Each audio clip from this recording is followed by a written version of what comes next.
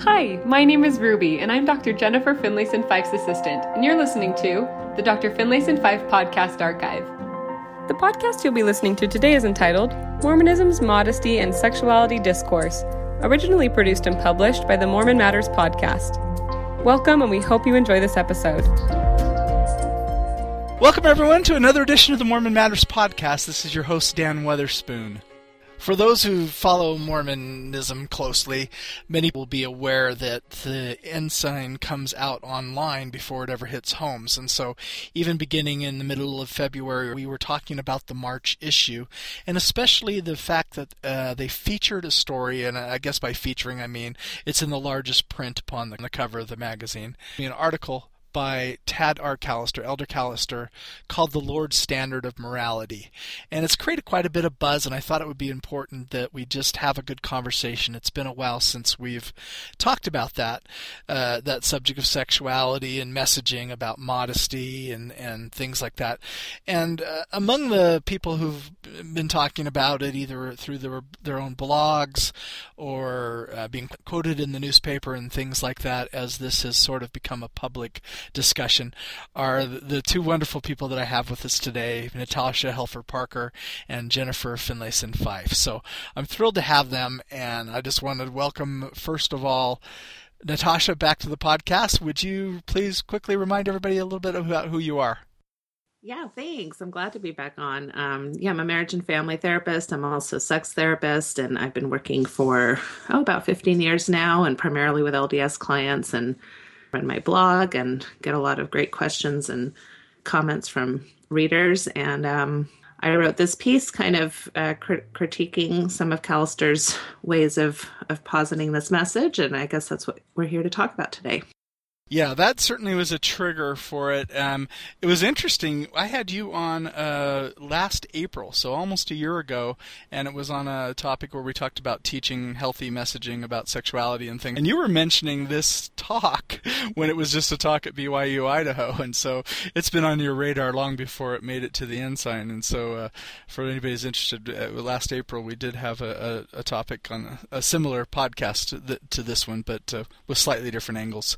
But thank you for being on. Your blog is over at Patheos, and it's called The Mormon Therapist, right? Correct. Great. Jennifer Finlayson-Fife, welcome back to Mormon Matters. Thank you. Happy to be here. Well, and you've been widely quoted lately in some of the online pieces about this talk, or at least about this subject. And then what also drew attention to you for me was in the most recent Exponent 2 magazine. You wrote a wonderful piece called Moderating the Mormon Discourse on Modesty. And so thank you for that piece, and we'll be talking about some of the insights from that as well. But give us a bit of your background. Sure. Let's see. I live in Chicago, Illinois. I grew up in Burlington, Vermont, and I went to BYU as an undergrad and studied psychology and women's studies, and then I got my PhD at Boston College in counseling psychology. And I have a private practice here in Chicago, and I work primarily with LDS couples and predominantly with remote LDS couples, actually, because I wrote my dissertation on Mormon women and sexuality, looking specifically at the effect of patriarchy and sexual conservatism in affecting women's sexual agency. And so I have kind of a niche clientele in working with couples around sexual issues, and so I do a lot over the internet. And you give workshops around the country and stuff too. That's right. I give workshops and teach online classes as well to LDS couples. So yeah. And I'm married and have 3 kids. Great. Well, thanks for being back on. We always love it when you're here. One of the things, just to quickly frame it for our listeners again, at Mormon Matters, most people who come here recognize that what we're doing, for the most part, most of my guests are LDS, active, making things work. And so when talks come along or when things happen within the church that make the church feel a little bit narrower, a little bit sadder, a little bit more, gosh darn it, I wish this was better, than it is, kind of thing. We tend to want to do at least my goal, at least when these topics come up for one of our conversations, is to prepare us for it as active Latter-day Saints. Like something like a featured article in the Ensign is going to be now quoted. It's going to be, lessons are going to be drawn from it and things like that. And so we're going to be hearing some of these things in our discourse, or perhaps we'll be tasked to teach lessons or something on these subjects, and we'll go to it.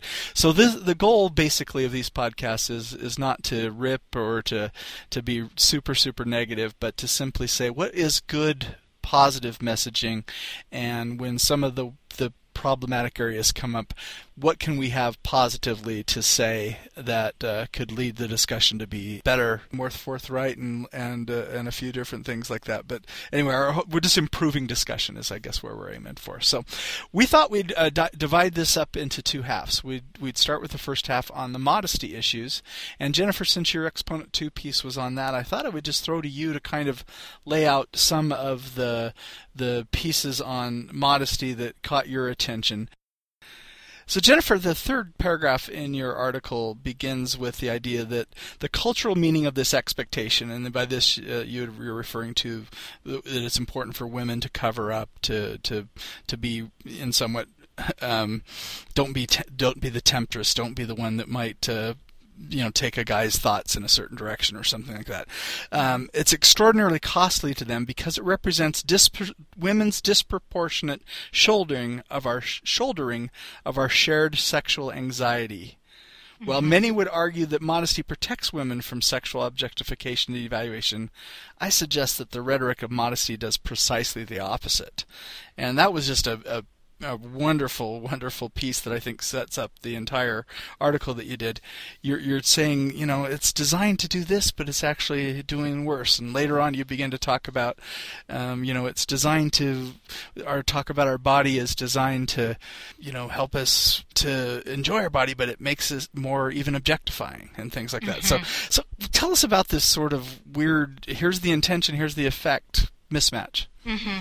Well, the way I see it is that, we have several thoughts, but first of all, we are a sexually conservative faith, obviously. We believe in the legitimacy and value of sexuality, but in a very prescribed context. And so, there are many upsides to that approach to sexuality, in my opinion, because it elevates its symbolic meaning, it's protective. There's a lot of research that suggests the later you have sexual intercourse, the more stable one's relationships are. So there's a lot of good things about this, just from a pragmatic, if you just take it away from what God wants, just pragmatically speaking, there's a lot of upsides to sexual conservatism. But in any group that avows it, there's a lot more sexual anxiety, because if you're going to say sexuality is reserved for a very particular, very specific time and place, then there can be a lot of angst about sexual thoughts that and sexual feelings that fall outside of what is considered acceptable.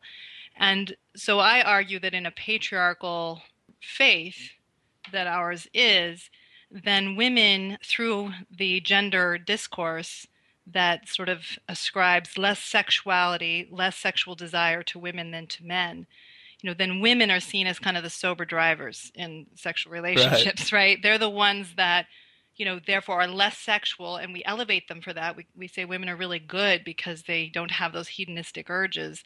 But then we basically say, then we shoulder women with this responsibility. So we construct men as the sort of legitimately sexual ones, but they have to white knuckle it, keep a handle on this. And it's, how men sort of prove their goodness is through managing their sexuality, right? So there is a lot of pressure put on Mormon men. There is no question about that. But then women are seen more as the temptresses, the ones that are going to pull them down. And so women get this burden in the discourse around modesty that they have to kind of cover up and manage men's sexual thoughts. Basically the idea is men are barely keeping a handle on this. And so women are therefore responsible by masking and covering their sexuality, their sexual desirability, as sort of their moral responsibility. And so, this has several problematic meanings for women, not the least of which is that you've sort of denied women of the legitimacy of their sexuality, which is a lot of what my dissertation looks at. Because we talk to men about desire, but we talk to women about desirability. Right. And part of the way that you're desirable as a woman is by managing and not expressing any of this sexuality, but more importantly, don't let anybody use you, basically. Don't be the licked cupcake or the chewed gum and so on. But this is about being acted upon, right? This is not about being actors in the sexual realm. So you first strip women of their sexuality, but then you give them this added responsibility that's not their responsibility. There's no way that you can, if you say that it is to be modest, to basically not wear anything that would induce sexual thoughts in a man. It's a very complicated way to talk to somebody about what it means to be modest, because no one can control what kinds of thoughts a man around her is going to have. And there's no way that anybody can completely mask their sexuality, right? So, in cultures where women only have their eyebrows and their wrists showing, people still will sexualize their wrists. Right. So it's not like you can mask the entirety of your sexuality. And so, but basically, now have burdened women with something they can't actually have control over. And it has a repressive effect. And it has not to mention that I think it can actually, I don't talk about this in the article, but I think it actually can breed contempt in men when they feel like, women are wearing the wrong things and they are tempting them and they are, inducing sexual thoughts that is undermining their spirituality, that there is an inherent contempt in that discourse that I think is present. Yeah, and you actually lead the article off with that whole thing where this woman was studying in the library at BYU, wearing what looks to everyone else like very moderate or modest clothing, normal BYU standards kind of clothing, and he drops a note off privately that's basically saying, "Would you realize what you're doing to guys like me," or whatever. And there's this. So we want to protect women. So the whole idea was you want them to be protected, you want them to not be devalued, objectified, etc. And yet by forcing so much attention on how you dress and stuff, you are, like you say, shouldering them with the extra responsibility of not only managing their own sexual thoughts and desires, and we'll get into that definitely in this podcast, but... Right, and what I would say to that is I can understand why we're talking to women about the notion of protecting themselves, and because we live in a highly sexualized culture, and women are more objectified than ever, right? So, women's sexuality is kind of used all the time, and girls today are often taught that they should use their sexuality to entice men, and it's a very devaluing message to young women, and it's a very unfortunate one. So I can see why a well-intentioned parent or young women's leader is going to talk to them about, don't do this to yourselves, cover up. And there's value in that message. So I'm certainly not someone who's saying there's no value in the message of modesty. But when we say, look, you don't have to dress immodestly to get men's attention, to get their sexual attention, it's no different to say, you will displease men if you are too sexual. So we're basically still objectifying women by saying you can't be too sexual or you will lose the pleasure of men. You will lose you will be devalued by men if you are seen as immodest. So we just give another way to measure women and their goodness. We're not talking to women around their intention, the way they're relating to their bodies, the way they're relating to men. Those are very important conversations to be having, which we can talk about later. But so I'm not saying, gosh, modesty, we should all be walking around in, halter tops and we'd all be better off. I'm not saying that. I'm saying, we need a different way to talk to women around their own strength and the legitimacy of their sexuality and owning their sexuality and being in a respectful engagement with themselves and with others. Awesome. Natasha, either your own thoughts upon some of the same themes here, or do you want to go ahead and bring in some of the messaging from the Ensign article at this point? No, I just wanted, first of all, there's really nothing Jennifer will say that I don't agree with, so let's get that out of the way right here. So, I don't need to either further or go against anything she says. But one thing I did want to just add to the conversation here at this point is making sure that we don't criminalize this idea of wanting sexual attention to begin with. I mean, I think there's something about the dating process and, our single young adults and of course our adolescents, that there's something normal about wanting to attract attention, and wanting somebody to like you. And we attract attention to ourselves, of course, by all different kinds of ways. But clothing and appearance is one of those ways. And some of those are seen as legitimate ways and some of them not so much, So whether it's the clothing we wear, or the makeup we use, or the talents we show off, or, all those things. So there's nothing wrong with wanting to be attractive or want somebody that you are having feelings for find you attractive. And so I just want to be careful how we posit that, because a lot of times I think that is an underlying issue of this conversation, is that somehow that drawing attention to yourself in any way, shape, or form is bad. Right. Yeah, I couldn't agree more. Yeah. And so, Natasha, what is it, again, if this was prompted by the Elder Callister talk, or the Ensign article is what we'll call it now, what was it in there that struck you as, going past the proper line for this in the modesty section?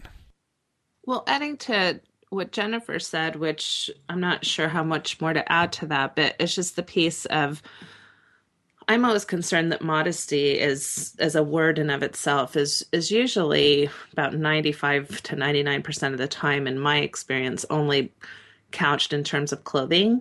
Right. When I think the idea of modesty is just such a underlying principle that's so important to our lives in so many different aspects of our lives. Just being modest in our self-perception and in our speech and in our wealth and all of these things that have to do with leading a modest life. And so I feel like we really shortchange our kiddos when we teach them about modesty as a principle, because it's so focused on clothing only. And then I do think that the modesty discourse is both offensive to both, to men and women, because it does treat men in the sense of, it almost gives them this expectation that we expect you to have problems with not being able to control your thoughts around women who you might find sexually attractive or dressed in a sexually attractive way.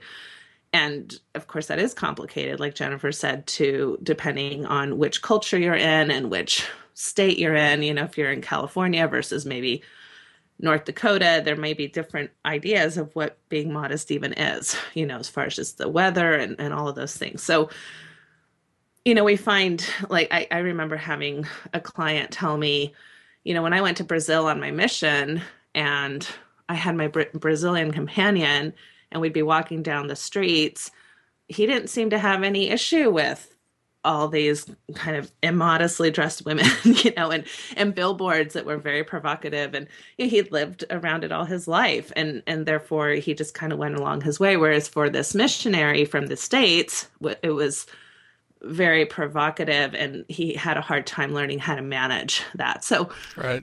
Again, to Jennifer's point, I'm not saying, oh, well, let's all dress provocatively so we can all get used to it. I'm not saying that, but I think that there's something about the message and the bubble that we try to create that doesn't allow us to correctly mature sexually or develop in a way that we can handle sexuality around us and recognize it as a normal part of human life and therefore act accordingly. And I think that's true for both men and then, of course, for women who feel this responsibility. And I just found that the comment that he said that you get the man that you dress for just really, I guess offensive is just the best word I can use, Yeah, you two know that I interviewed my daughter, my 20-year-old daughter, and her best friend, who are college students, and that was the line that in his talk that just like, no way, that is just too simplistic. It was, if I marry a tank top, that means I don't get to have, a really, mature, wonderful spiritual guy and things like that. They just thought it was silly as a message there. Well, and I think that this is an issue, too, that becomes more of a problem for us American Mormons as we become more of a global community, and just even how we will define modest clothing in different cultures. So, our sisters and brothers might dress very differently in Africa or Polynesia or, all these different places versus what we're used to in maybe Utah, Arizona, Wyoming, Idaho. Right. So this becomes just an issue of something that I think needs some global awareness as well. Yeah, that's good. Now, Jana Reese helped to basically show the silliness of this with a role reversal piece that she wrote. Do you guys remember that from her I'll link to it certainly in the links here. And so she basically took some of the messaging that is often said, and including this particular line about you'll get the type of man you dress for, and she basically addresses to, especially for young men, away with your shoulder-bearing tank tops during your pickup basketball games in the church gym, away with the low-slung jeans that drive girls crazy, wondering by what defiance of physics your pants don't drop to your ankles. Never exploit your great power over girls. Your life's purpose is to attract and hold the attentions of a mate, certainly, but you will get the type of woman you dress for. And so she basically, that's sometimes the best way to show something is just through role reversal. So, yeah, so this again did have the emphasis upon women particularly can dress modestly and in the process contribute to their own self-respect and to the moral purity of men, but there was no and vice versa here, in the piece. Just before we leave modesty as our major subject area, one of the things is I think both of you brought it up. I've read both of you just in the last hour, refreshing myself. But the story in The Friend about Hannah, and just at this young age. Talk about that a little bit. Well, my problem with talking to young girls about dressing modestly is that you are basically, how to say it, you are sexualizing them inadvertently, right? So without intending to, you're already drawing to girls' attention the notion of male gaze and their own sexuality, and to be anxious about their bodies and the exposure of their bodies. And, I think also wrapping God around it also, like the spirits bearing witness to the little girl not to buy the sleeveless orange shirt, like that God also is anxious about her sexuality. And it just feels like a burden that's so wrong to give to a 7-year-old girl who, I have a 7-year-old daughter who's just not thinking about that, who Right. is free in her body, is comfortable, and is thinking about all the things that her body does, dance and play the violin and all these things. She's not thinking about male gaze, right? Right. And it's so prevalent in our culture that it seems a shame to already sort of invoke that meaning. The problem is is not male gaze. I don't want to say that. The problem is the sexualization of women and the objectification of women. That needs to be addressed. But then you need to be talking to the men, and you need to be addressing the problem in the culture at large. Yes. And so I have more to say about that, about the sexual objectification piece, but I don't know if Natasha, you have other thoughts. Yeah, I agree. It's horribly unfair. I mean, I grew up for probably the first, well, I think until I was about 8 years old in Spain, and I remember going to the beach or any type of public swimming area, and all of us young girls were dressed pretty much similarly to the boys, with only shorts on or some type of, genital covering area. So our chests were free because we looked exactly like the boys. Mm-hmm. And so there was no, again, that freedom of not having to worry about something that really wasn't of our age, and wasn't appropriate for us to be worrying about. And I think I've heard, more faithful people talk about, well, the sooner that you put kind of habits down, then the easier it is as an adult to kind of keep up with those habits, so that idea that at some point in your life as a woman, you're going to cover your breast area. Again, depending on the culture you live in, because we sexualize breasts a lot in our culture, whereas other cultures don't necessarily do that. But again, I just don't agree that that's that's the responsibility of a young 7-year-old to be worrying about that. And I think it really shows more the anxiety of us adults that we're projecting onto our children. Right. Good. It was interesting for me when I asked my daughter what it meant, she and her best friend, what it meant to, at least as it's being translated for her and her roommates and the people her age. She thought that the standard was garment ready.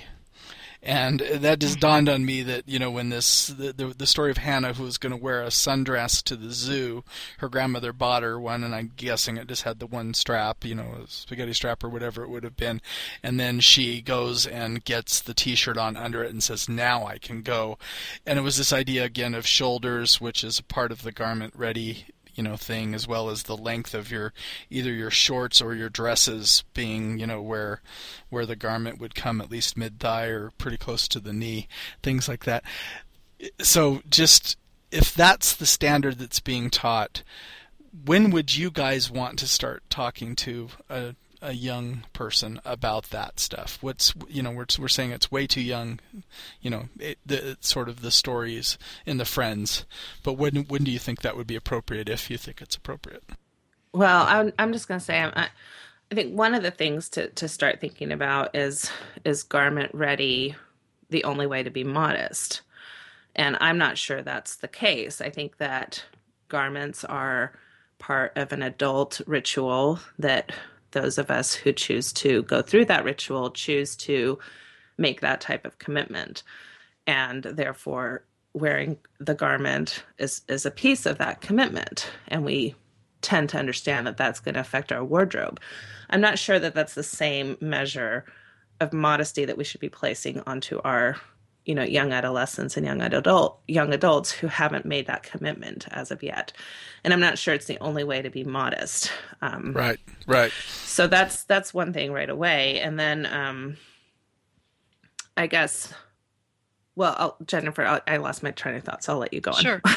No, I agree with that. I mean, I think it's part of the problem. When we talk about immodest at church, we really are kind of referencing that idea of having sleeves and having a skirt to the knee and so on, rather than when I think about modesty, I think we should be thinking more around, context and intention. Exactly. And that's really the proper focus because, clearly we're comfortable with shoulders showing if we're going to a ward pool party, right? I mean, men are able to manage themselves there, it appears. It seems like, what your intention is and how you're relating to yourself and other people is what we should be talking to adolescents about. I would also say, I think garments are somewhat arbitrary. I know that my grandmother's garments went to her wrists and to her, ankles, into her ankles, right? Yeah. So I think this is a decision that's been made around what we culturally think of as modest now, at least in our LDS culture. But again, that's just an arbitrary decision. I'm not saying it's not a valuable cultural distinction, nor am I saying that, living by that couldn't be a good idea or generally what you might find yourself doing if you hadn't gone through the temple yet. But I don't think that's this whole idea of getting oneself ready. I would say the time to get yourself ready is right before you go through the temple, because now your clothing fashions are going to change.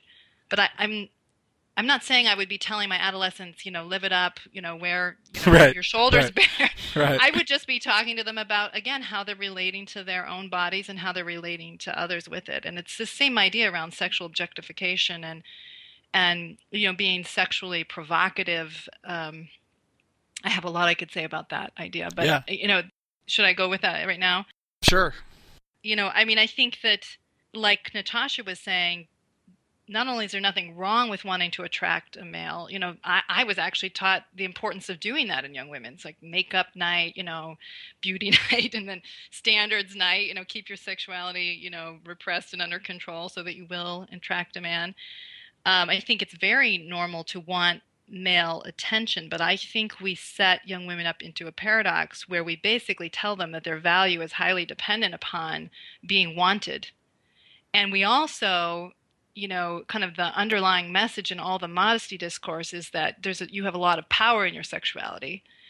And so it's a way of actually suggesting to women this is a power that they have in a culture where they feel that they inherently have less power. And so it makes it very enticing to want to use your sexuality if you feel that that is the most important thing, is to get a man's approval, that you want to use that to entice or draw someone to you, but in an unhealthy way. So I'm not saying that it's unhealthy to do that, but that you're basically have too limited a view of yourself and what makes you someone who's worthy of respect and love and commitment from someone else. I actually do have a way to legitimize when he said, you get the type of man you dressed for. The only way that I can see that as a statement that makes any sense is that if you will devalue yourself enough to say that the only thing that is value about you is your sexual availability, you may find someone who will agree with you on that. Yeah, that's wonderful. So, but the problem with how Elder Callister handles it is he's not talking to young women about the fact that they are so much more than their sexuality, that they are so much more, and that we live in a culture that reduces them to that. He's not talking about that. And so in the context in which he says it, it's highly problematic, in my opinion. Well, and I think what you're getting at is this concept of self-esteem, right? And how much of a boy liking me or a girl liking me, if I'm a male, is attached to how I feel about myself, which I think for adolescents, that's a real deal, for a lot of them.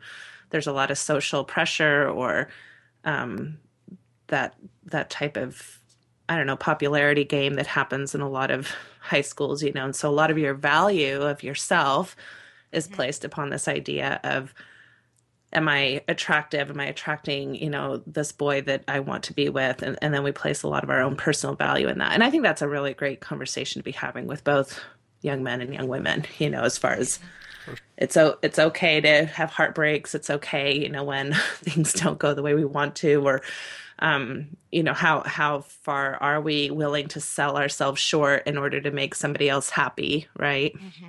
And so those are, I think, really important concepts.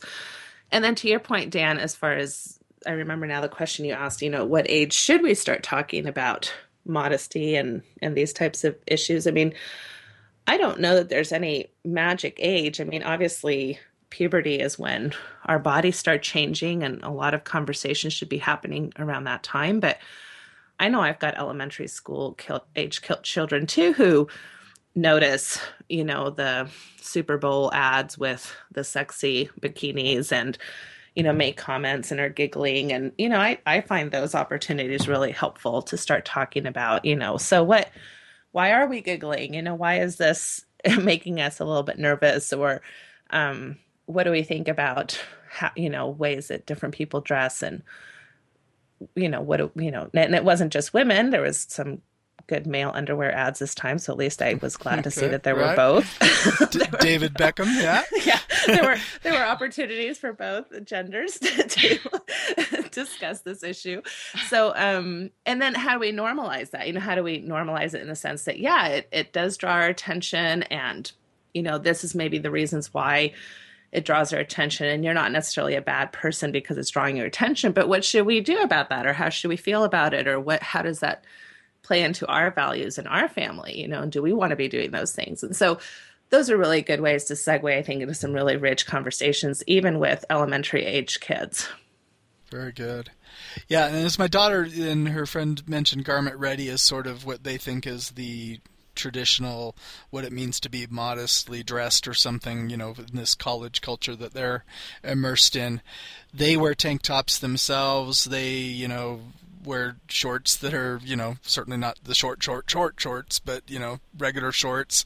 But one of the phrases that I thought that was interesting that they kind of said is, we just don't want, and we're always asking each other now, if I'm wearing this, I don't look like that girl, and put that in quotation marks. And it was that girl that is obviously trying to attract attention through her dress, trying to, use that sexuality to draw attention to herself and to be provocative in some way and to, induce those kinds of thoughts. So it was interesting that, how they negotiated the fact that they both wear bikinis at certain times and other times they don't. They're welcome. They go through the park or they go to the gym or something, and they're not worried about him being in garment ready, dress and things like that. So even though they all plan to, they're both planning on temple marriages and things.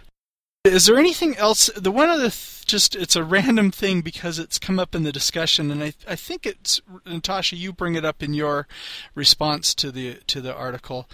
And that you use the term rape culture, so let's just quickly define it, because my worry is if somebody were to use this phrase, it's such a jarring phrase, to say this kind of discourse contributes to rape culture. What would be several sentences that you guys would use to flesh out what that actually means? Well, I understand that anytime you use the word rape in any type of phrase, it's going to be a provocative term. It elicits a lot of anxiety and fear, and as it should. And I know I got some pushback on this as far as somehow implying that Callister was, saying it was okay to rape, and of course that's not true, and I don't believe that one bit of what Callister's trying to say here. But the way that I would define rape culture is any type of responsibility that's given to the victim as part of why the rape occurred. And so rape culture, like most things in life, runs a huge spectrum. I mean, you do have societies where rape is considered, an okay way to punish, or where rape is not, is completely put on the shoulders of the woman, and the woman is stoned after she's raped. Or, that's one end of the spectrum. Or forced to marry her rapist, yeah. Right, exactly. But then on the other side of the spectrum, which is still very much a part of rape culture, I think is where the United States falls, and other more civilized countries, I guess, is how I would say it, is this idea that, yeah, of course rape is wrong and that should never happen. But geez, if she hadn't, been in that alleyway, or if she hadn't been at that party drinking, or if she hadn't been wearing that really tight skirt that was really inappropriate, maybe that wouldn't have happened to her. And that is still very much a part of what I think, is part of that rape culture word. So that's what I was trying to get at, is that many times our own biases are not clear to us until we're educated on these types of issues. So I remember, just as part of my therapy training and other trainings that I've been a part of for different employment, types of scenarios I've been at, we usually go through training that has to do with racism and sexism, and all of a sudden you're realizing, geez, I didn't realize I kind of had that belief or thought, or because people are there educating you, even though I would have not considered myself a racist or a sexist, I'm recognizing now through training that maybe I am upholding some of those views that are very cultural and hard for us to know that we even think them. So that's what I was trying to point out. Jennifer, any thoughts on that term, rape culture? Is it one that you would ever use in a Sunday setting? Probably. I'm going to guess probably not. Okay. No. Yeah, because it just, just like Natasha's saying, it is so provocative, and it gets people's defenses up. But yeah, I do think it's very, there's just so much I could say about it. But, I was looking at statistics today on the incidence of rape, and often in cultures where it's both sexually conservative and highly patriarchal, the incidence is much higher. So like in Muslim countries where women are the most clothed, right? So if you're going to say that somehow women dressing provocatively causes rape, I don't think there's any data to support that idea. So in predominantly Muslim countries, that rape incidence is extremely high. And so, and I think it has more to do with contempt for women and their sexuality, that there's a justification that they're seen as they have lesser status, and therefore there's sort of a justification to that you somehow compelled me because your sexuality has control over me. Right. And you're too desirable, and therefore I have a right to take from you. Obviously, I don't think nobody would legitimize that idea in the church by any stretch in an overt sense, but I do think we foster contempt. Like I think it was in Peggy Fletcher Stack's article, Brad Kramer talked about this idea that in his experience of elders on the mission, that there was often a lot of anger and judgment of young women who were scantily clad in some way because they were inducing sexual thoughts in the men, so to speak. And so where men were expected to really have full control over these sexual impulses and thoughts, that then it was easy to blame the women for inducing those thoughts. And this is just a very problematic part of the way we talk about this for two reasons. One is I'm not ready to say that men having sexual thoughts or being drawn to women's sexuality is problematic. To be drawn to a woman and her sexual beauty, or to notice her beauty and even feel that attraction or that response, I think that's important, right? But it is problematic what you may do next, which is if you will objectify her and reduce her to an object for your gratification, I would say that is disrespectful. That is sinful. But I mean, I think there's so much anxiety about having sexual desire at all that it breeds that contempt towards women and their sexuality. Similarly, I would say, I think respect for self and respect for others should be the guide for how we dress and how we engage with one another. So I may, if you're single and you want to entice someone towards you, you can do that and be respectful of yourself at the same time. That you can be drawn to someone and be respectful of them at the same time, right? So I think it really needs to be a conversation more around respect for self and other. So good. And before we leave modesty, and you're hitting on this same subject, there's a quote by Elder Holland. It was actually given when he was BYU president. It would be wonderful to find this messaging in a more contemporary setting when he was as general authority. But do you guys are aware what it was? It's in the Peggy Fletcher Stack article, and it's also in this really good blog post that my daughter alerted me to, which is called "Modest is Not Hottest." It was a great title for her thing. And he basically, Elder Holland says, "I've heard all my life that it is the young woman who has to assume the responsibility for controlling the limits of intimacy and courtship because a young man cannot. What an unacceptable response to such a serious issue!" Exclamation point. And then he kind of rips on him, goes on a little bit more and says, I'm sorry, this drugstore psychology would have us just say, he can't help himself. His glands have complete control over his life, his mind, his will, and his entire future. I refuse to buy some man's feigned innocence who wants to sin and call it psychology. And it's just this great line about, what you just said. They're going to have these sexual responses and things like this, but you cannot say that it's out of your hands. I've had two thoughts, I guess, as we're talking through some of these things. I mean, one thing that I've heard happen quite a bit in my geographical area, in my wards and stakes, is this idea of mothers coming up to young women and saying, I really don't appreciate the way you're dressed because I have a young man, and you're not helping my young man, I don't know, whatever, have pure thoughts during church or something along those lines. And so I just want to, just say that I think that's a very inappropriate way to address young women. And again, if that's a concern or that's an issue, that's a conversation you should be having with your young man. And also, I would assume that the young man might be mortified to know that his mother is saying something like this anyway. Wasn't there a few months ago there was this blog post about some mother writing to, I don't know if it was like an open letter to young girls and about her sons, and wasn't there something that was really, really got quite a firestorm going? Yeah.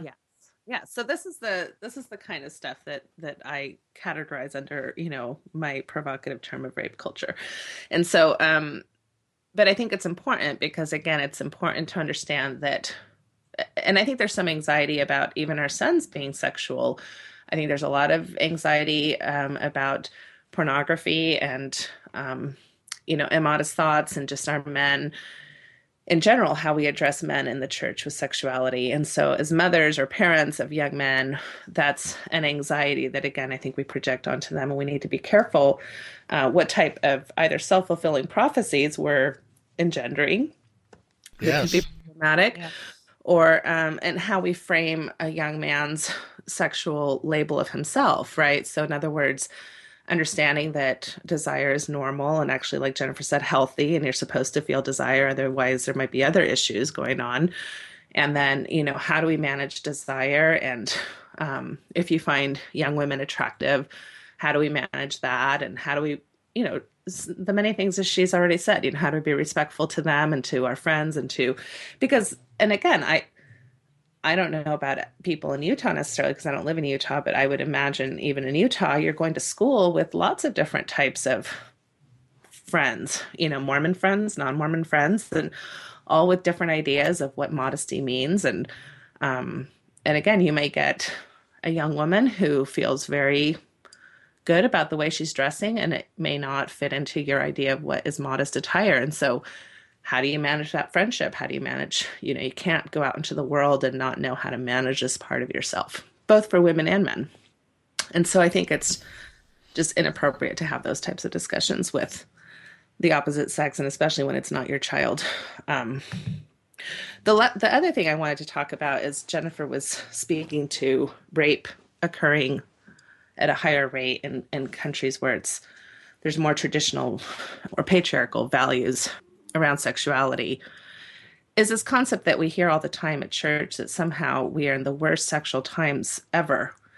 And I really like to complicate that somewhat because I really like to draw upon our Mormon principle, there's opposition in all things. And do we live in a world where there's more freedom than ever? And by that, I mean our American world or European world, to dress in any way that you want to? Yes. Do we live in a world where there's more ability to look at pictures of naked men and women? Yes. So yes, we do live in that environment. At the same time, because those freedoms are in place, and those freedoms come basically because we see them as a human rights issue, there has also been a huge change in sexual accountability. So do we also in these countries live in a world where sexual criminality is taken much more seriously and where the accountability for that is much more serious? Yes. Do we have less sexual crime than probably ever before in these countries? Yes.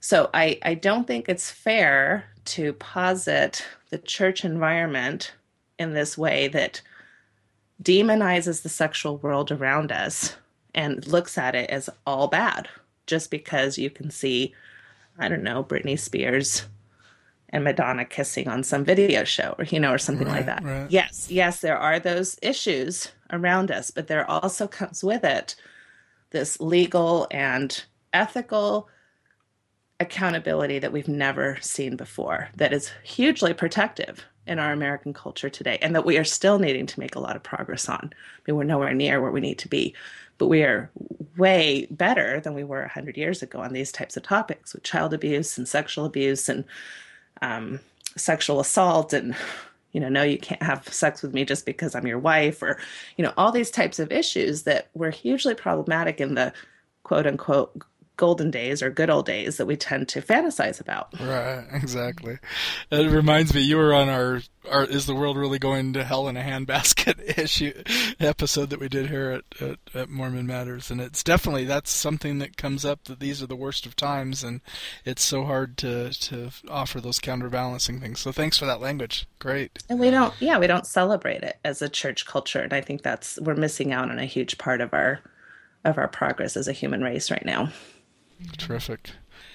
Anything more on the modesty piece, you guys? I definitely want to go into the messaging about women's sexuality and this sort of, I'm naturally less sexual, and therefore it makes the different kinds of, when those feelings are arising, the extra burdens of guilt and things like that. But is there anything before we go into all that stuff that you guys wanted to share any more on modesty?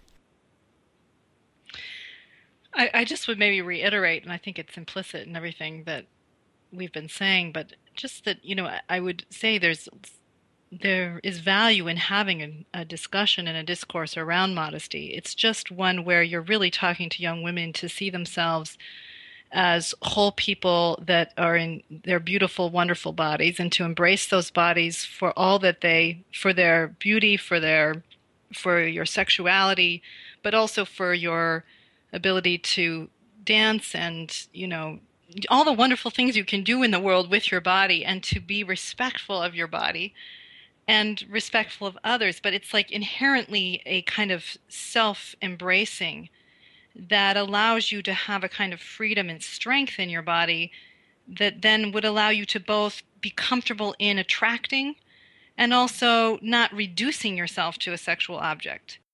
It's just in the way that we talk to women about who they are, we set up this problem, and we need to celebrate and honor women and all of their strengths as a church culture so much more than we do. And I think it's inherent to this modesty rhetoric and this issue of sexuality. Terrific. Anything else from you, Natasha? I second that. I think modesty is something that we definitely need to teach and talk about, and again, complicate further than just clothing. Great. Okay, you guys are both therapists, and it sounds like most of your clients, especially you, Jennifer, are folks that are generally struggling with sexual issues. What would you say is the main culprits in terms of the messaging about women and their own sexuality, especially women, but I guess we can go broader too. But what is the main thing that's leading towards these unhappy situations to where they're seeking you out to work with? Well, I would say this is, primarily what my dissertation tackled. And, I would say, as I suggested earlier in this podcast, that the whole gender script really sets up that, men are sort of naturally sexual and women are naturally less sexual. And, men desire and women are desirable. And, there's not really a discourse about desire for women in the church. Again, it's around attracting and securing and being sexually pure, but not about your own desire. And not just in the sexual realm. I would say that's even true kind of outside of the sexual realm in terms of just, we're so much more talk about accommodating other people's desires and nurturing and supporting, and those are kind of inherent female roles. And so we don't really teach women the art of desire, the importance of desire. And so I see a lot of women in my practice who, I want to say this respectfully, because I would say they tend to underfunction in their marriages.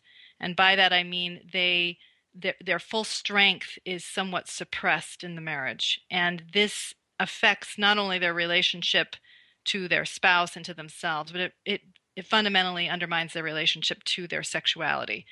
And so I think there's two pieces to that. One is that they have not really been invited to celebrate their own sexuality and to see it as a part of their goodness. For many women, it feels, kind of separate from being a good woman.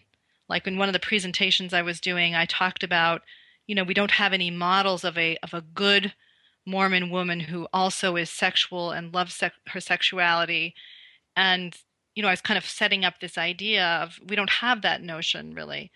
And someone in the group said, I can't even comprehend what you're talking about. Like, what would that even mean?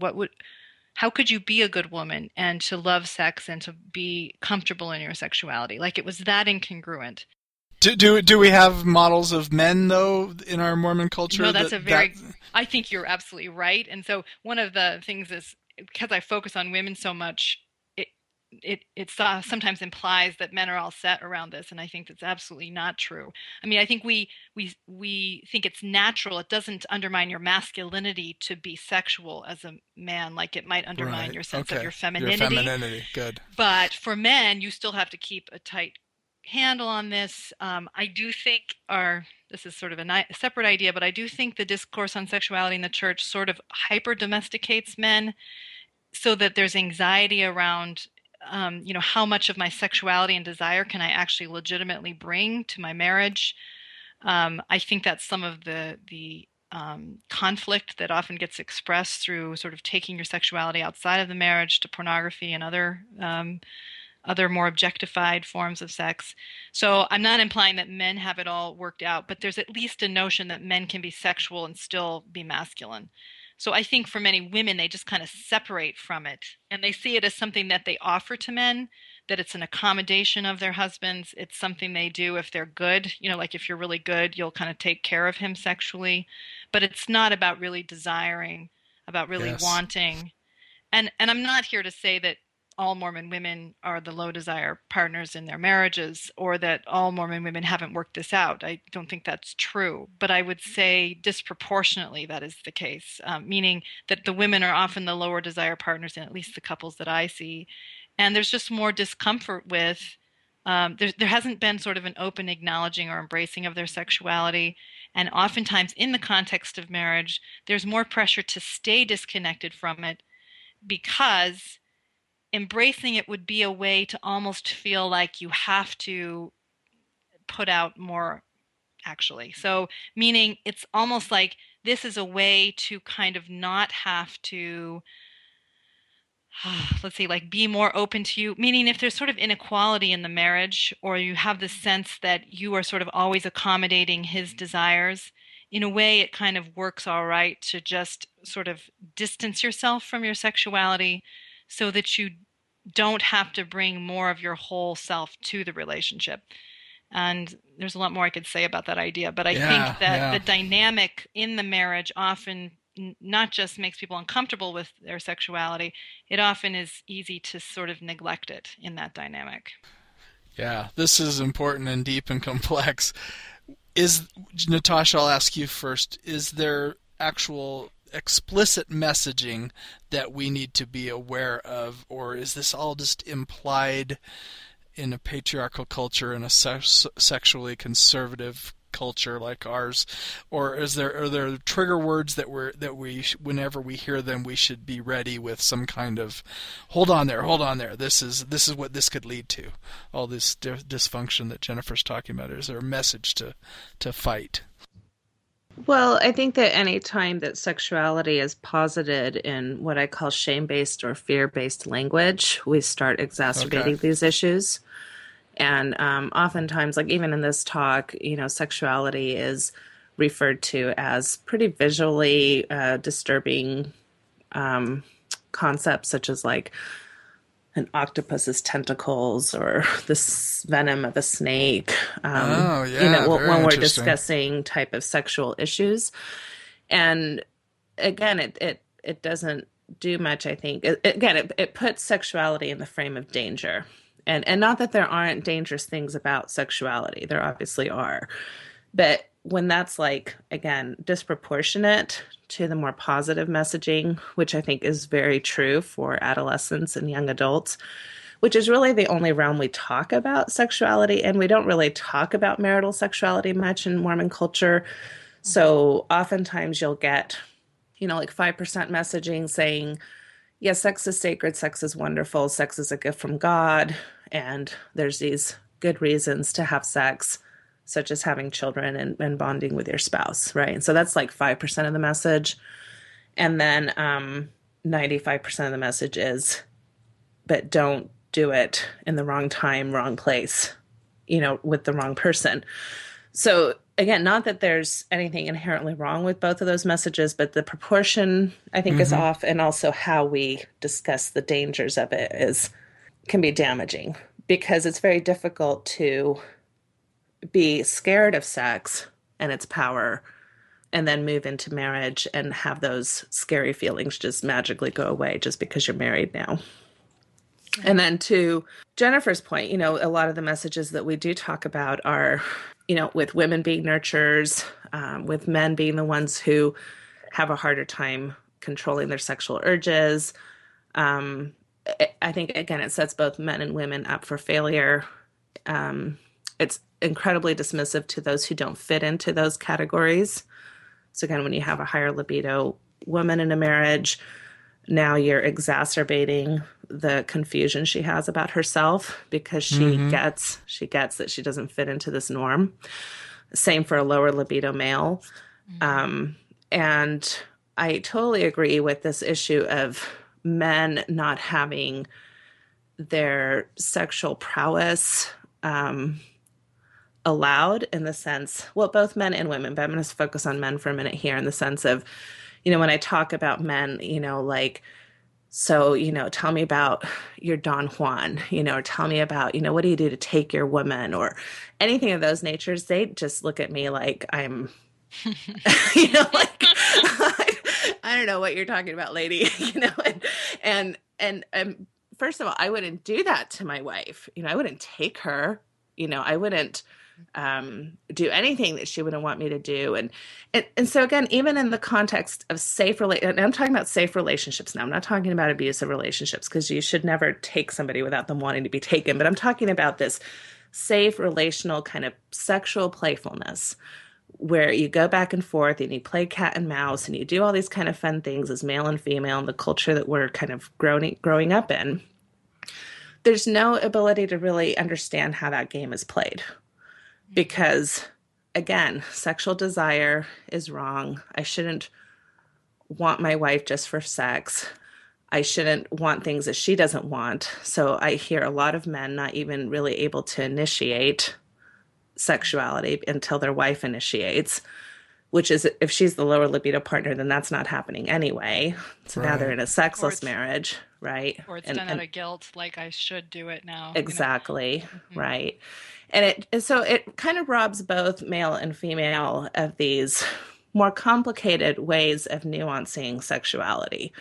And I think that any time that we label or put ourselves in a corner like this is how we're supposed to act as sexual adults or think or feel, then we suffer from that. And then most of us, the only messages that really we've had about sexuality come from our adolescence. So I feel like a lot of LDS couples that I work with, and they would agree to this, I don't think this is offensive in a way, but we're kind of sexually immature. We're not necessarily developed as sexual mature adults, and we're trying to figure that out. And I think that's what a lot of couples are trying to do in the work they do with me. And they get, they agree with me on that. They're like, oh yeah, I get that. Yeah. And we're of course not talking just Mormonism. We're talking about a big segment outside of Mormonism too. But yeah, definitely the messaging of, to be the one who's out of the norm. You're naturally less libido driven as a woman, and here that in some ways it almost can be like any libido, especially before you're married, is sinful, something to suppress. So yeah, again, I want to focus. You guys are, it's clear on relationships how complex they can get, but I just want to focus mostly on the messaging that kind of leads to these problems. Yeah. Well, can I say something about that, Dan, which is I think that, what I really wish is that we would shift the frame to me more around developing, wisdom and good judgment as sexual beings, rather than sort of trying to push down and fight against this sort of evil force. And I think that idea of sexual wisdom and good judgment and sort of a healthy integration of our sexuality and using it for good is closer to our theology than the notion that sexuality is sort of this serpent in the grass that's going to kind of pull us down. Because, I think, as I've said on other podcasts, our theology embraces the body as part of our our psychological and spiritual development. And so, the ability, part of our earthly existence is to come here and to earn wisdom and earn good judgment through making mistakes and through, asserting moral choices. And so, but in the realm of sexuality, we are more ambivalent and anxious about it. And so we tend to frame it up as in this more bifurcated way, like that the body is good and all, but sexuality, we're not so sure. And so, we give the language that it's good, but the underlying message that it's we're afraid of it is much more powerful. And so, I mean, I'm not saying that we shouldn't have some anxiety about sexuality, because it is a powerful way of relating to ourselves and to other people, and we need to be very wise in our judgments. But learning how to sort of see and acknowledge and integrate this important part of yourself, and then use it for good in the way you relate to others, I think is very, very related, because the more you can sort of embrace the goodness of your sexuality, the easier it is to actually be respectful of other people and their sexuality. And the easier it is when the time and the context is appropriate to share this part of yourself with your spouse.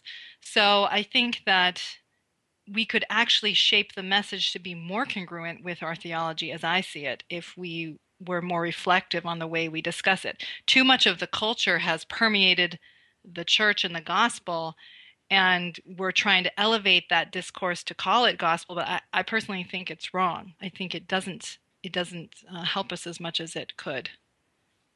Great Well, stuff. and another thing that I want to just talk about a little bit is anytime that you teach through fear or anxiety, and the research, I think, supports this, because we know a lot of this from the drunk driving campaign back in the 80s and 90s. But when you teach with fear and anxiety, you will probably get short-term effects from that. In other words, it will work on the short-term level. But long-term, what happens is oftentimes, because there's anxiety and fear, what happens when we have anxiety and fear? We try to cope with those things. And therefore, a lot of our coping mechanisms often don't work out in healthy ways, especially when we're adolescents and single adults or young single adults. We just haven't matured enough to develop some healthy coping mechanisms, especially around sexuality. So this is my issue with even like some of the problems that we have with dysfunction around pornography viewing and, some of the legitimate issues that we have in our culture this day. Oftentimes, I think the way we teach increases anxiety, increases shame, and therefore, you've got young men or young women who have turned to pornography, and now they listen to a talk where they're very much shamed because they've done that. And instead of focusing again on the 5% message of the atonement, their fear and anxiety goes up. And then the likelihood of them turning to a mechanism that will help them cope, which pornography does short term, then the likelihood goes up. And so you can see how we almost become part of the problem. And that's so concerning to me, because I think we all would agree that we want individuals to have sexual, healthy relationships with themselves and others. And any type of sexual behavior that becomes compulsive or problematic to yourself or to a relationship does not fall under that category. And so I think we all have a similar goal, but how we get to that goal, I'm not sure we're all on board with. Okay, so Mormon Matters listeners are awesome, and they want to help change the discourse. So we want this positive messaging. I love your idea that we should frame it in terms of wisdom and good judgment. That's our theology versus fear and anxiety and all that stuff. I just can't imagine a lot of what we've talked about here ever finding a place on Sundays. So what would you guys recommend for our listeners to do? Well, I was asked to teach the young women in my ward on the law of chastity when I was in the young women's program. And I took a completely different approach, which was rather than, I first clarified that the young women understood what the terms meant, like petting and, for the longest time as young women, I didn't even know what petting was. Right, I've heard that. That's yeah. And, and masturbation. I just clarified what the terms were, and I kind of went over, and I think, I'm trying to remember now, it was a little while ago, I think I clarified what the law of chastity was, okay? Then I asked them to really think about what was the way that they wanted to relate to their sexuality and what they wanted for themselves in terms of a relationship down the road. And I was really asking them to think about, and part of it was writing for themselves and part of it was sharing, but I was really trying to put them more in the position of being agents, of being, thinking for themselves with respect to their own bodies, their own sexuality, the kind of relationship they hope to have at some point. And what it was that they thought was important and how they imagined that they could devalue themselves in this way, meaning that they would see themselves sort of betraying themselves, essentially. So I was just trying to generate a discussion that was less rule focused. I mean, I kind of gave a nod to it so that I could clear it with the young women presidency. Yeah, right. I did what I was supposed to do. Yeah, right. Nice. But I also wanted them to really think about what mattered to them. What was it that they hoped for? Because I think we talk to young women so much in the frame of being acted upon and being, clean and pure enough and so on to be wantable, but not around what do you want? What matters to you? What would be an expression of your desires, and how would you like to relate to your sexuality and to someone else? And, young women really tended to desire and want a context of commitment. And I mean, at least that's what they talked about. And in my experience, in my research, the women that I interviewed, everyone that I interviewed for my dissertation believed that the law of chastity was important. These were all active members of the church who had grown up in the church. The difference was really around how much they claimed the law of chastity as a standard that they felt actually was congruent with what they wanted for themselves, right. as opposed to, I need to do this to keep a man, to have a man want me, to have the bishop not think I'm, an unworthy person, and to not have God think I'm an unworthy person. When they were doing it from that reactive trying to earn their desirability, they actually were less likely to obey the law of chastity. They were more vulnerable to succumbing to what the man they were dating wanted from them sexually, and they weren't consulting their own desires in any of it. They were really consulting what was wanted from them and trying to manage this, keeping themselves desirable. Women who saw it as really about what do I want, and this is congruent, the law of chastity is congruent with what I want for myself, they were very comfortable setting lines and saying, this is what I want and don't go beyond it. And it doesn't matter that you took me out on a date. I don't want to kiss you, and so I'm not going to. Meaning they were just much more comfortable asserting their own desires. And that's really partly what we can shape differently in how we talk to young women, is referencing their own desire in their relationships and in their sexuality. Terrific. Did it go well? And yeah, and it did you go well. didn't get any blowback from other leaders. Okay. I really didn't. That's fantastic. Yeah, because I mean, maybe it was just what the young women were sharing with me, but what they were sharing was, I do feel a lot of pressure sometimes, but I really know that for myself, I want to save this for marriage. I want someone I want a committed, I mean, they didn't use these words because they were young women, but that was more like, I think it would be really awesome if we both have waited till marriage. It'd be totally, right, that's how they were talking. Yeah, sure. But they were basically saying, I want an exclusive, I want to wait until marriage, and that's exactly the kind of sexuality that's most appealing to me. Awesome. So then I was really talking to them about being true to their desires and being true to that for their own sake, and that they owed it to themselves, and to not betray their own integrity and their own desires for their lives. And I can see this totally working for young men too. That is a wonderful framing. So all the young men leaders and bishopric members and things like that, I can see that as a wonderful way to do it. So thank you for sharing. And I just have one more really quick thought sure. again, which is that, as members of the church, we do lots of challenging things. I mean, we sacrifice and do things that are hard all the time. Whenever you do anything from a frame of I should do it because I would be a good person if I would do it, it's a million times harder than, okay, this hard thing is something that I ultimately want. It's something I want for myself. I choose it. I believe it will work for my betterment or be good for my family and the people that I care about. But you're in a state of being an actor. It's much, much easier to do hard things when you're really owning the desire. So I think sometimes just the discourse around should is just not as useful as what do I really want? What are my goals? What is a reflection of who I am in the world as a moral being? It's a more powerful way to talk to people. Love it. Adding to what Jennifer just said as far as the shoulds versus, more legitimate reasons for doing it, I think oftentimes sexuality is posited in a way of we should follow the commandments, or we're doing it for the sake of Heavenly Father. And I think that that's not necessarily that useful. I think that Heavenly Father wants us to do it for ourselves, right? When I think of myself as a parent, I don't want my children to be sexually healthy for me. Right. I want them to be sexually healthy for themselves, right? And so that Awesome.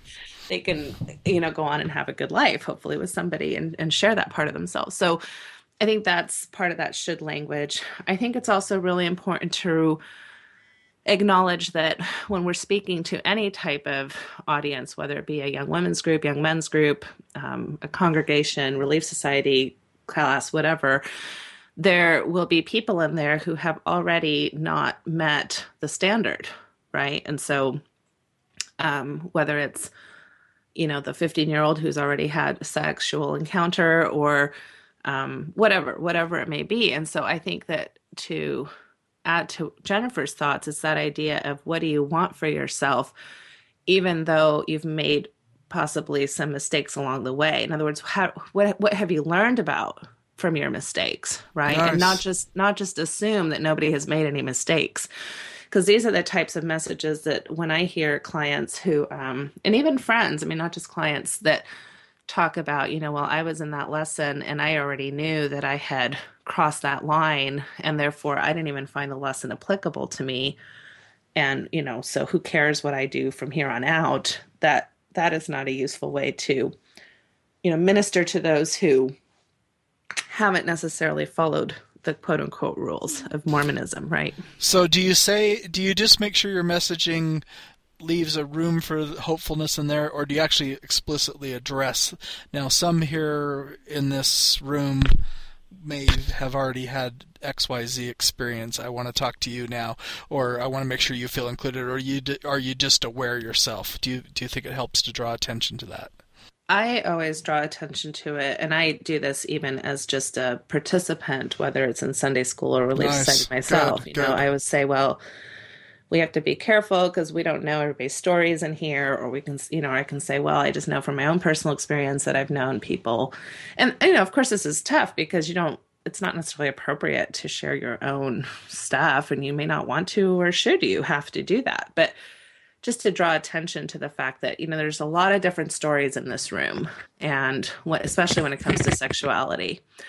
And therefore, how do we posit this in a way that we can all continue to evolve and grow and draw closer to God through this kind of concept, which is the law of chastity and the atonement, and just this idea of personal progression. Because I'm not sure that any of us will make it out alive without having some type of sexual mishap, whether it's forced upon us or whether it's of our own doing, or whether, I would even include in this some of what Jennifer was mentioning before, as far as not even being in touch with our sexuality. I see that as a sexual mishap. I wouldn't necessarily say it's a sin, but it's in the way of our progression, right? And anything that's in the way of our progression kind of keeps us from our most divine selves, which I think what we're all trying to get to is that invitation to be like God.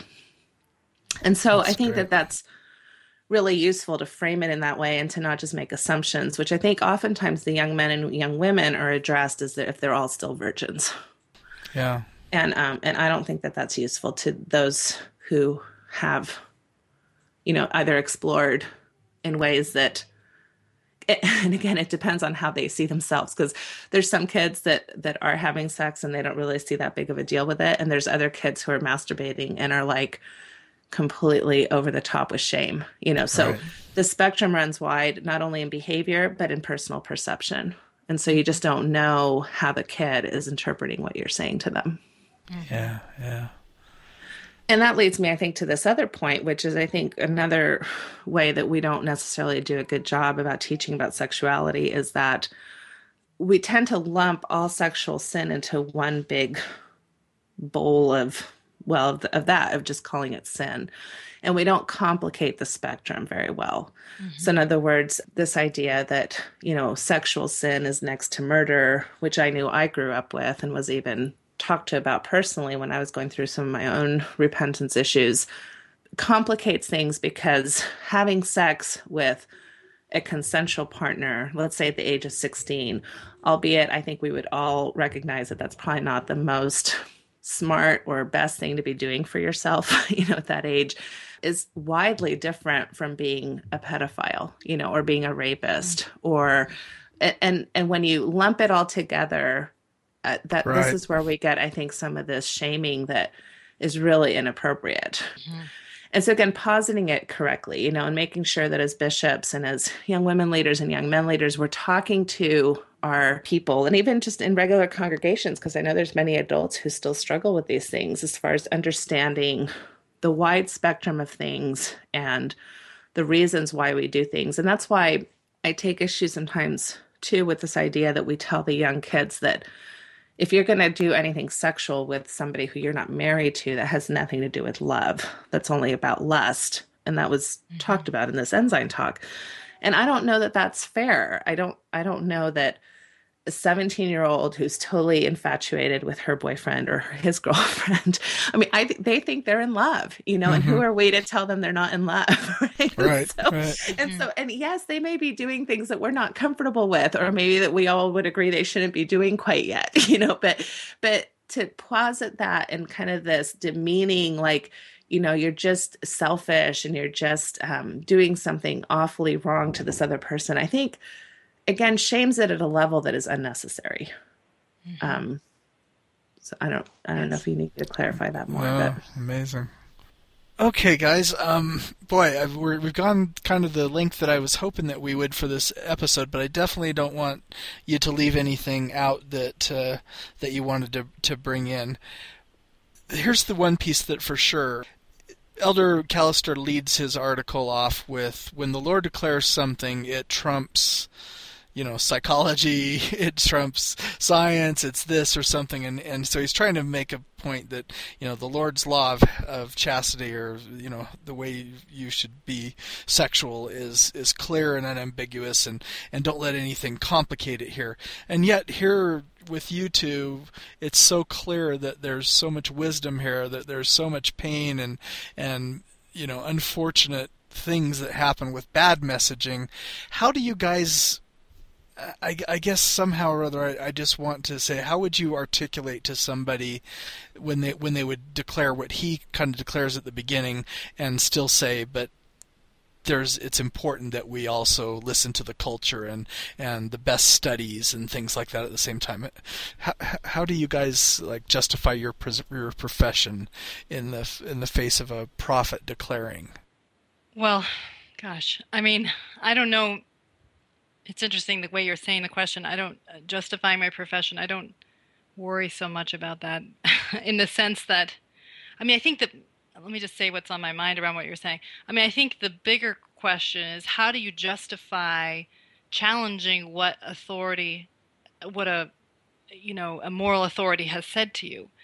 And how do you justify disagreeing with it, or saying, I think you're wrong, right? Because, I think that's what he's suggesting that psychologists might do, or mental health workers. My personal opinion is that it is spiritually immature to just take what is offered to us as the truth. Meaning, I don't think that God would see that as good enough. And I think we are enculturated into the idea that obedience is sort of the hallmark of spiritual goodness.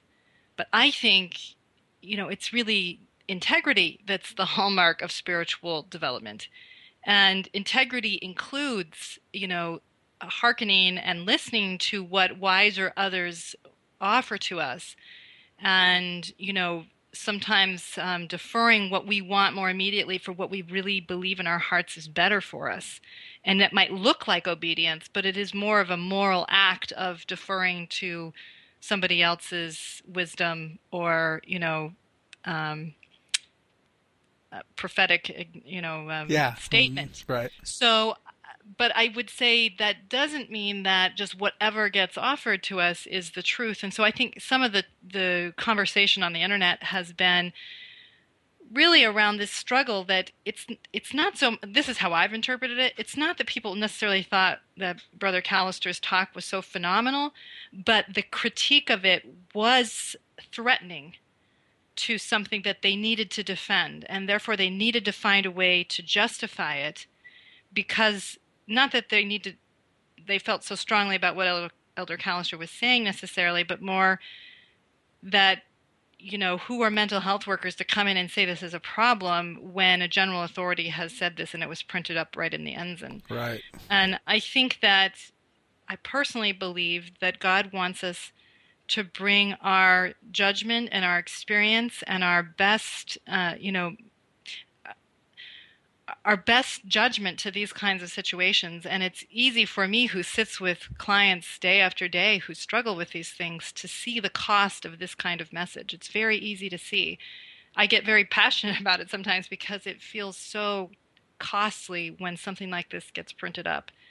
Because I see the fallout, and the fallout can also be very private in the couples that don't know where to go for help, that sort of don't know how to manage their sexuality in a way that is congruent with their desire to be good people. So I guess I feel comfortable with the challenging of it because I want our church to be better. I want us to continue to evolve as a moral group. And I'm not saying that I have all the answers by any stretch, but I do think the struggle around what is right and wrong, and the sort of struggle within ourselves to assert what we believe is right around our sexuality, our God-given sexuality, and the compass of the Spirit and the church, that's an important, very important process. And so I guess that's my response. Awesome. And you close your article, your blog post on this thing pretty much in that same vein. Natasha, would you share your feeling on your hope for what the church might do? Yeah, well, I think that, as Mormons, the concept of opposing principles is actually very ingrained in our scripture and in our doctrine. And although we want life to be simpler than having opposing principles, I mean, right from the get-go, with Eve in the Garden of Eden, she's got kind of two opposing principles at her disposal. Well, and Adam did too, but, Eve was the one who acted upon it. And so two kind of directions that seem to be good, and she has to choose. And we see that all throughout our scriptural stories. It's what makes scripture interesting, quite frankly, is how people have to make moral and ethical decisions when there are good things in front of them, but they might have to choose something that either seems wrong or is wrong at certain times, but then is right in certain times, or two good things, they have to choose between, but might send them in two very different directions. So I think this is a struggle that is, to quote Jennifer's, which I like, this idea of maturity, for all of us to get to a point to be spiritually mature, it's part of grappling with these types of issues.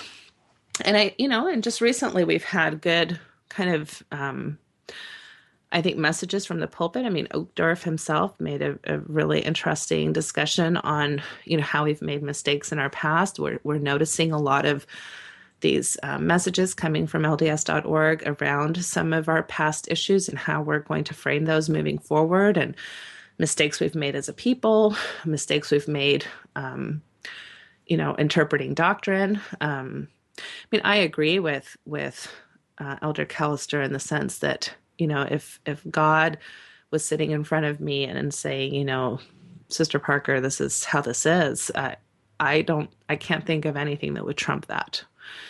But the problem is that we're all interpreting God through each other. And we do that as a community, and we do that as a culture, and we do that with biases, and we do that with true revelation. And so it's complicated. And so I don't mean to disrespect Elder Callister or any of our leaders. I think that our leaders are incredible people, some of the best people I've ever come to know. And I understand that the time commitment and the energy and the dedication that they've put forth for those members of the church is grand. And I know that I'm sure Elder Callister, the last thing he would want to do is cause harm to people in our culture. In fact, I would guess that that's exactly the opposite. He's wanting to protect and help. So it's not about intention. It's not about personal attack. It's about education, and it's about understanding that all of us, myself included, should be open to challenge and should be open to different ways of seeing things, because that's part of this eternal progression journey that we're all on.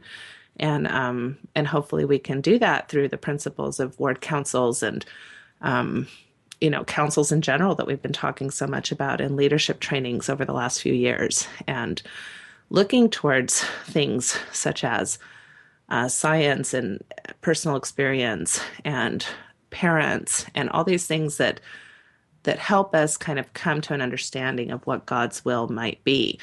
And I think that's very important. And again, the opposing principles, which are not always opposing, but this idea of obedience versus personal revelation, and how sometimes those go completely hand in hand, and sometimes not so much, or not in ways that we might assume, or not ways in what we might assume for other people, right? In other words, I assume this means this for me, but do I have the right then to assume that that's for everybody the same? Everybody. Right. Good call. So those are just all things that I think, to Jennifer's point, is part of spiritual maturity. And I don't mean to be disrespectful, but like you mentioned at the beginning, Dan, this was brought to my attention 1.5 years ago, and I wrote several pieces privately to people in leadership. And so I was surprised to see this come out in the Ensign.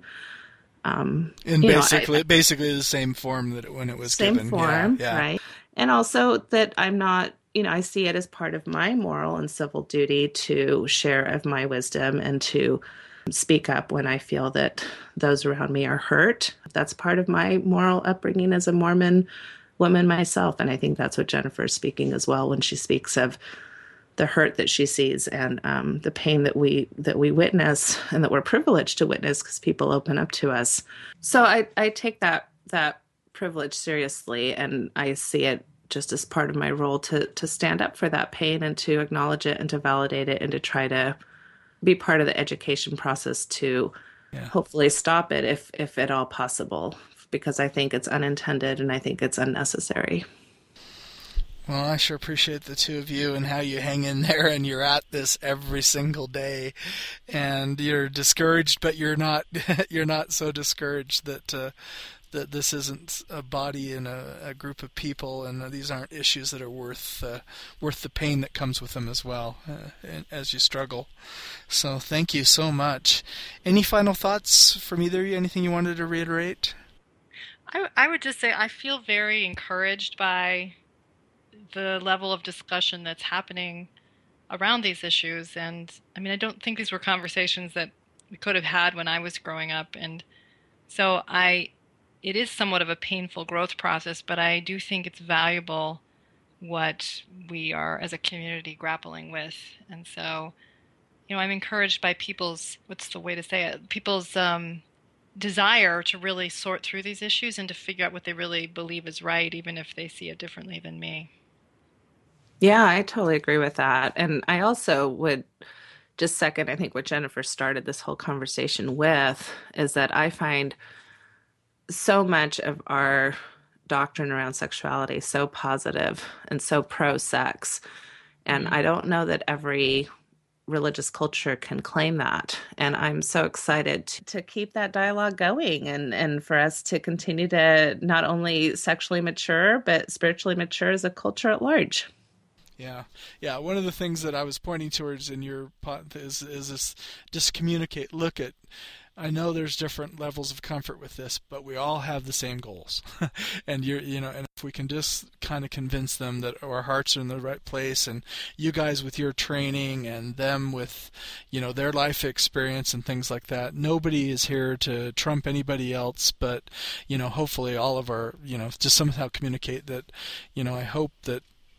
My desire to widen this discussion will be something that you'll honor, and I'll certainly make sure to rein myself in, maybe from going the full, not the full Monty. That wouldn't be very good, but So anyway, the whole idea of, if we can somehow communicate the goals, understand where we have these discomfort levels, and each of us kind of meet in the middle, I think it's going to be great. And you guys model that so wonderfully. Thank you for everything. I'm going to, as I edit this and as I listen to it afterwards, I'm going to write down some of these phrases. And I don't know if this works for anybody else, but I kind of have a little notebook that I carry at church for phrases or little 1, 2, 3s sometimes that I whip out when I'm quietly back there in the Sunday school corner fuming about something or just saying this is going haywire, and so I hope that that's something our listeners can kind of do, just to pick those ways to start a discussion or something here that might be good, and I hope that this podcast can serve that to some degree. Jennifer and Natasha, thank you so much for being with me. Thanks, Dan. It was a real pleasure. Listeners, thanks for all that you do. Thanks for the financial support for Mormon Matters. It's so lovely. I just such a privilege to receive the support that way, as well as through your comments and the discussions that we have going around these different things. So I please invite you to come to the blog, and I'll make sure that Jennifer and Natasha get some kind of notification if you make a comment that's directly to one of them. We'll call on them to hopefully be available for you here at the blog. And until then, I'll just say good night. Good night, Dan. Good night, everybody. Thank you for listening.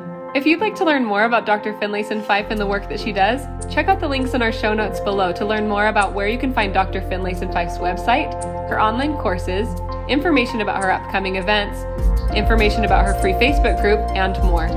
Thank you for being here.